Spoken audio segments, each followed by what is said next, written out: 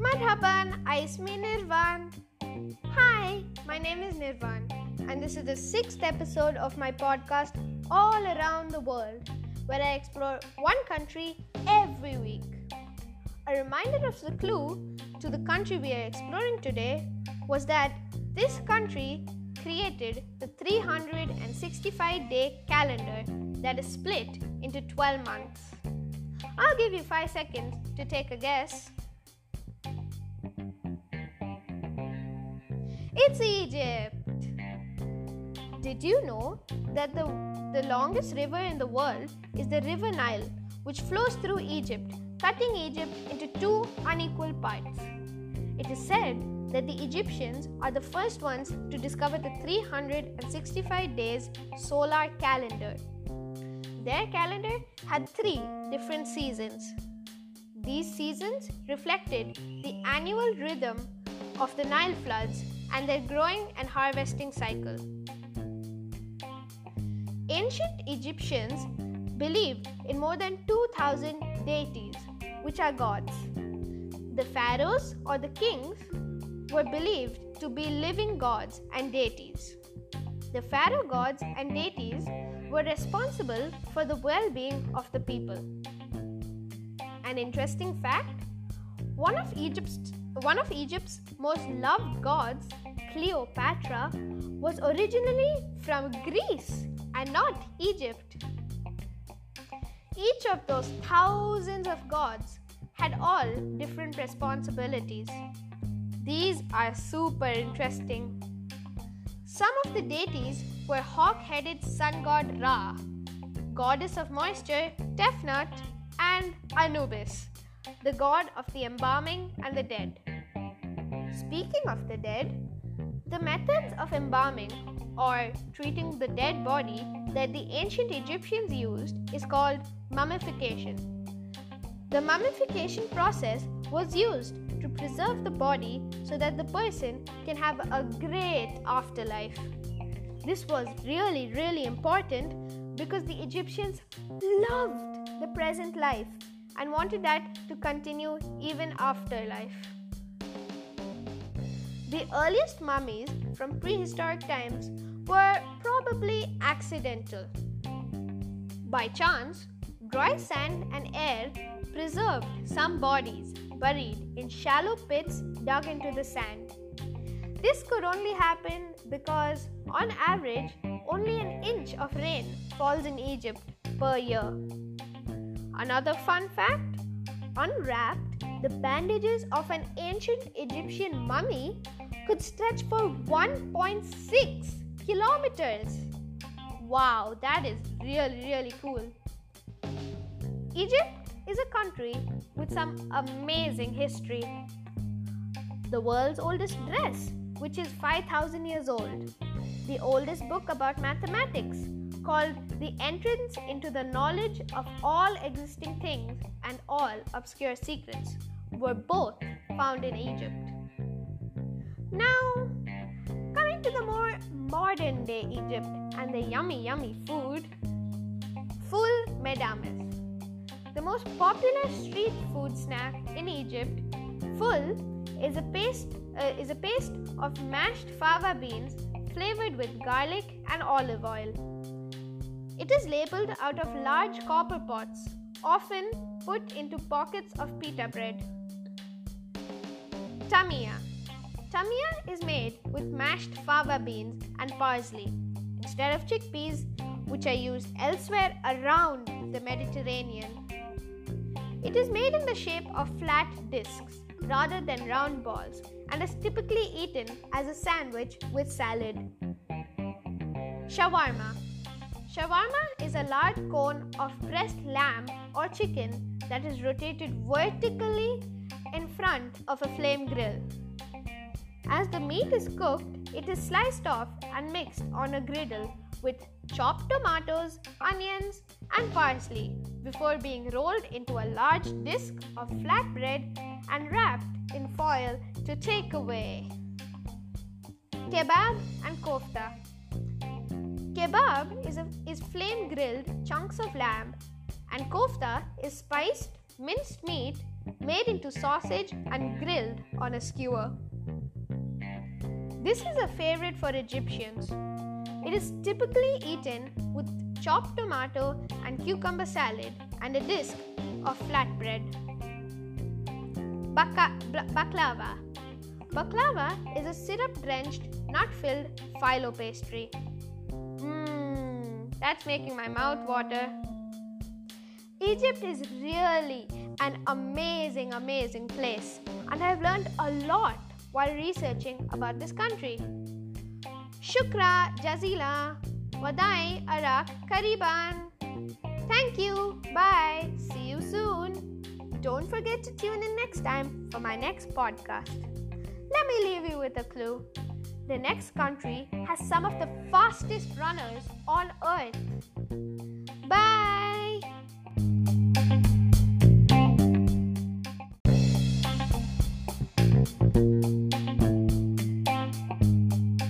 Hola, me llamo Nirvan. Hi, my name is Nirvan, and this is the 9th episode of my podcast, All Around the World, where I explore one country every week. Do you remember the clue I gave you to guess this week's country? Well, this week's country is home to a very popular festival which uses tomatoes. The Tomatina Festival. You guessed it, it's Spain. Spain is home to a wide variety of yummy food. But now tell me, what's the first dish that comes to your mind when you say Spain? It's the paella, right?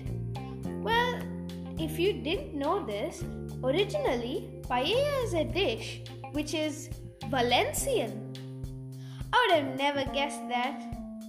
So today I found a few more tasty Spanish dishes to talk about. Gazpacho.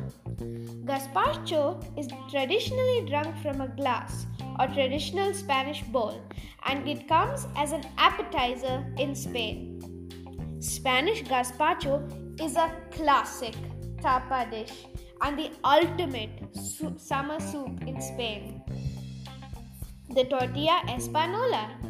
Tortilla española is a simple tapas dish made of slow-cooked caramelized onions and potatoes in olive oil and eggs. This famous food from Spain looks more like a quiche than an omelette.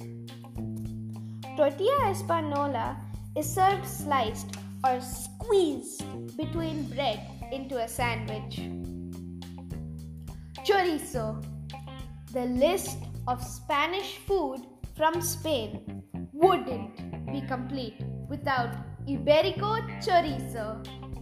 Spanish pork sausage with sweet and spicy paprika flavor is known as chorizo. To be a bit more precise, this fresh or cured Spanish sausage is made of chopped pork marinated in pimenton, which is Spanish paprika, herbs, spices, and white wine, which Spain is also famous for. And finally, churros con chocolate. Churros with chocolate or churros con chocolate are undeniably a Spanish favorite dessert. Actually, Spaniards eat their beloved churros daily while sipping coffee for breakfast. Typical Spanish breakfast includes dipping churros in dark chocolate, coffee, and some sweets for breakfast. Wow, it can't get better than that, can it? Did you know there is a 300-year-old restaurant in Madrid that opened in 1725 and continues to be open today? The name of this restaurant is El Restaurante Botín. There's a little bit of history behind that. In 1606, the court returned to Madrid, and in 1620, with the refurbishments of the Plaza Mayor, previously the Plaza de Arrabal, the area became the main commercial enclave in the city with shoemakers, tanners, cutlers, braziers, and blacksmiths. The street in the area even adopted the name of the trades carried out there. Ribera de Curtidores, the Tanner's Bank, Plaza de Herradores, Blacksmith Plaza, and of course, Calle Chuchileros, Cutlery Street. It was on one of these streets where a French cook by the name of Jean Bottin arrived in Madrid together with his wife, who was a native of Asturias, with the intention of working for a nobleman from the court of Habsburg. In 1725, a nephew of Bottin's wife opened a small inn on the Calle Chuchileros and carried out a refurbishment to the ground floor of the building, closing the existing arcade, of course. Evidence of this work remains in the form of a slab at the building's entrance, which features the date. The wooden oven also dates from that year and even today continues to attract diners with its oh so tempting aromas. In the 20th century, the Emilio Gonzalez and his family took over the ownership of Bottin, which at that point the restaurant was one floor. The basement was used as a wine cellar, and the second and third floor was where the family lived. During the Civil War, everyone except Emilio fled to a small village. Bottin was used mainly to serve military members during this hard and difficult period. After the war, Emilio's sons Antonio and Jose took control of the restaurant and expanded it to what it is today. If you go to Bottin, then remember to order their speciality, cochinillo, which is roast suckling pig, and cordero lechal, which is roast suckling lamb. Other than food, Bottin is also interesting to people who love literature or history, as it has been mentioned in many novels. In fact, it is said that Ernest Hemingway was a frequent visitor and became very close friends with Emilio Gonzalez. Also, the famous painter Francesco de Goya was once a waiter and dishwasher in Bottin, before he was accepted in the Royal Academy of Fine Arts, of course. Did you know there is a superstition where on New Year's Eve in Spain, you have to eat 12 grapes? This is a really fun tradition dating back more than a century ago, when after a particularly good harvest, the grape producers decided to sell uvas de la suerte, which means lucky grapes. The 12 grapes are eaten after dinner when the clock strikes midnight on December 31st. This is believed to bring good luck in the year to come. Here's another fact about food from Spain. Spain is the world's largest olive oil producer. 45% of all olive oil in the world is produced in Spain. This means Spain produces twice as much olive oil as Italy and almost 4 times more than Greece. Wow, I did not know that. Now let's look into some really weird facts from Spain about their history. Did you know Spain did not participate in either the First or Second World War? Really? I never knew that. Well, speaking of invasions, when the Romans invaded Spain, they built the Tower of Hercules in A Coruña during the 1st century, and it is the only fully preserved and functioning Roman lighthouse in the world. Keeping on the theme with Romans, did you know that Romans invaded Spain for about 700 years? Yes, I'm not joking, 700 years. That's a long time. The first novel is attributed to a Spaniard. Spanish author Cervantes is known for his Don Quixote novel, which was written in 1605. Don Quixote is considered to be one of the first modern novels in the world. Here are a few more wacky facts about Spain. A zip line connects Spain and Portugal? It only takes 60 seconds to cross the border on the zip line. It is built on a river 150 meters wide between the two countries. Wow, now that sounds like a lot of fun. Okay, this one I'm not sure you're gonna believe, but I promise you it's definitely true and I didn't make it up. A 47-story skyscraper in Spain, just remember 47 stories, has no elevator. Now remember, I didn't make this up, okay? It's definitely true. Despite the beret being associated with France, the Basques in northeast of Spain invented it. Wow, I would have never guessed that one.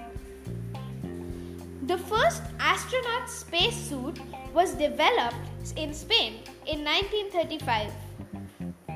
Now, we're coming to our favorite of all the interesting facts about Spain. Breaks, free time, and siestas are a huge part of everyday Spanish culture. And finally, Spain has a really rich culture. For example, the cave paintings of Altamira in Cantabria, northern Spain, date back to as far as 35,500 years ago and were created during the Upper Paleolithic period. The charcoal and polychrome drawings and paintings, which depict animals and handprints in varying shades, are exceptionally well preserved thanks to the depths of the caves. The ceiling of the cave features the paintings of a herd of now extinct steppe bison, as well as deer, wild boar, and horses. This is written down as a UNESCO World Heritage Site.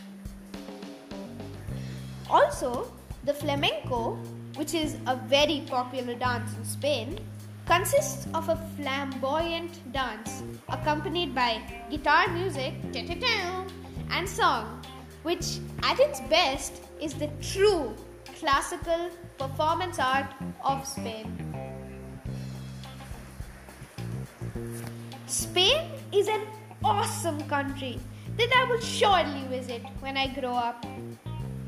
Gracias, adios, hasta pronto. Thank you, bye, see you soon. Don't forget to tune in next time for my next podcast. Let me leave you with a clue. Next week's country is home to the instrument bagpipes.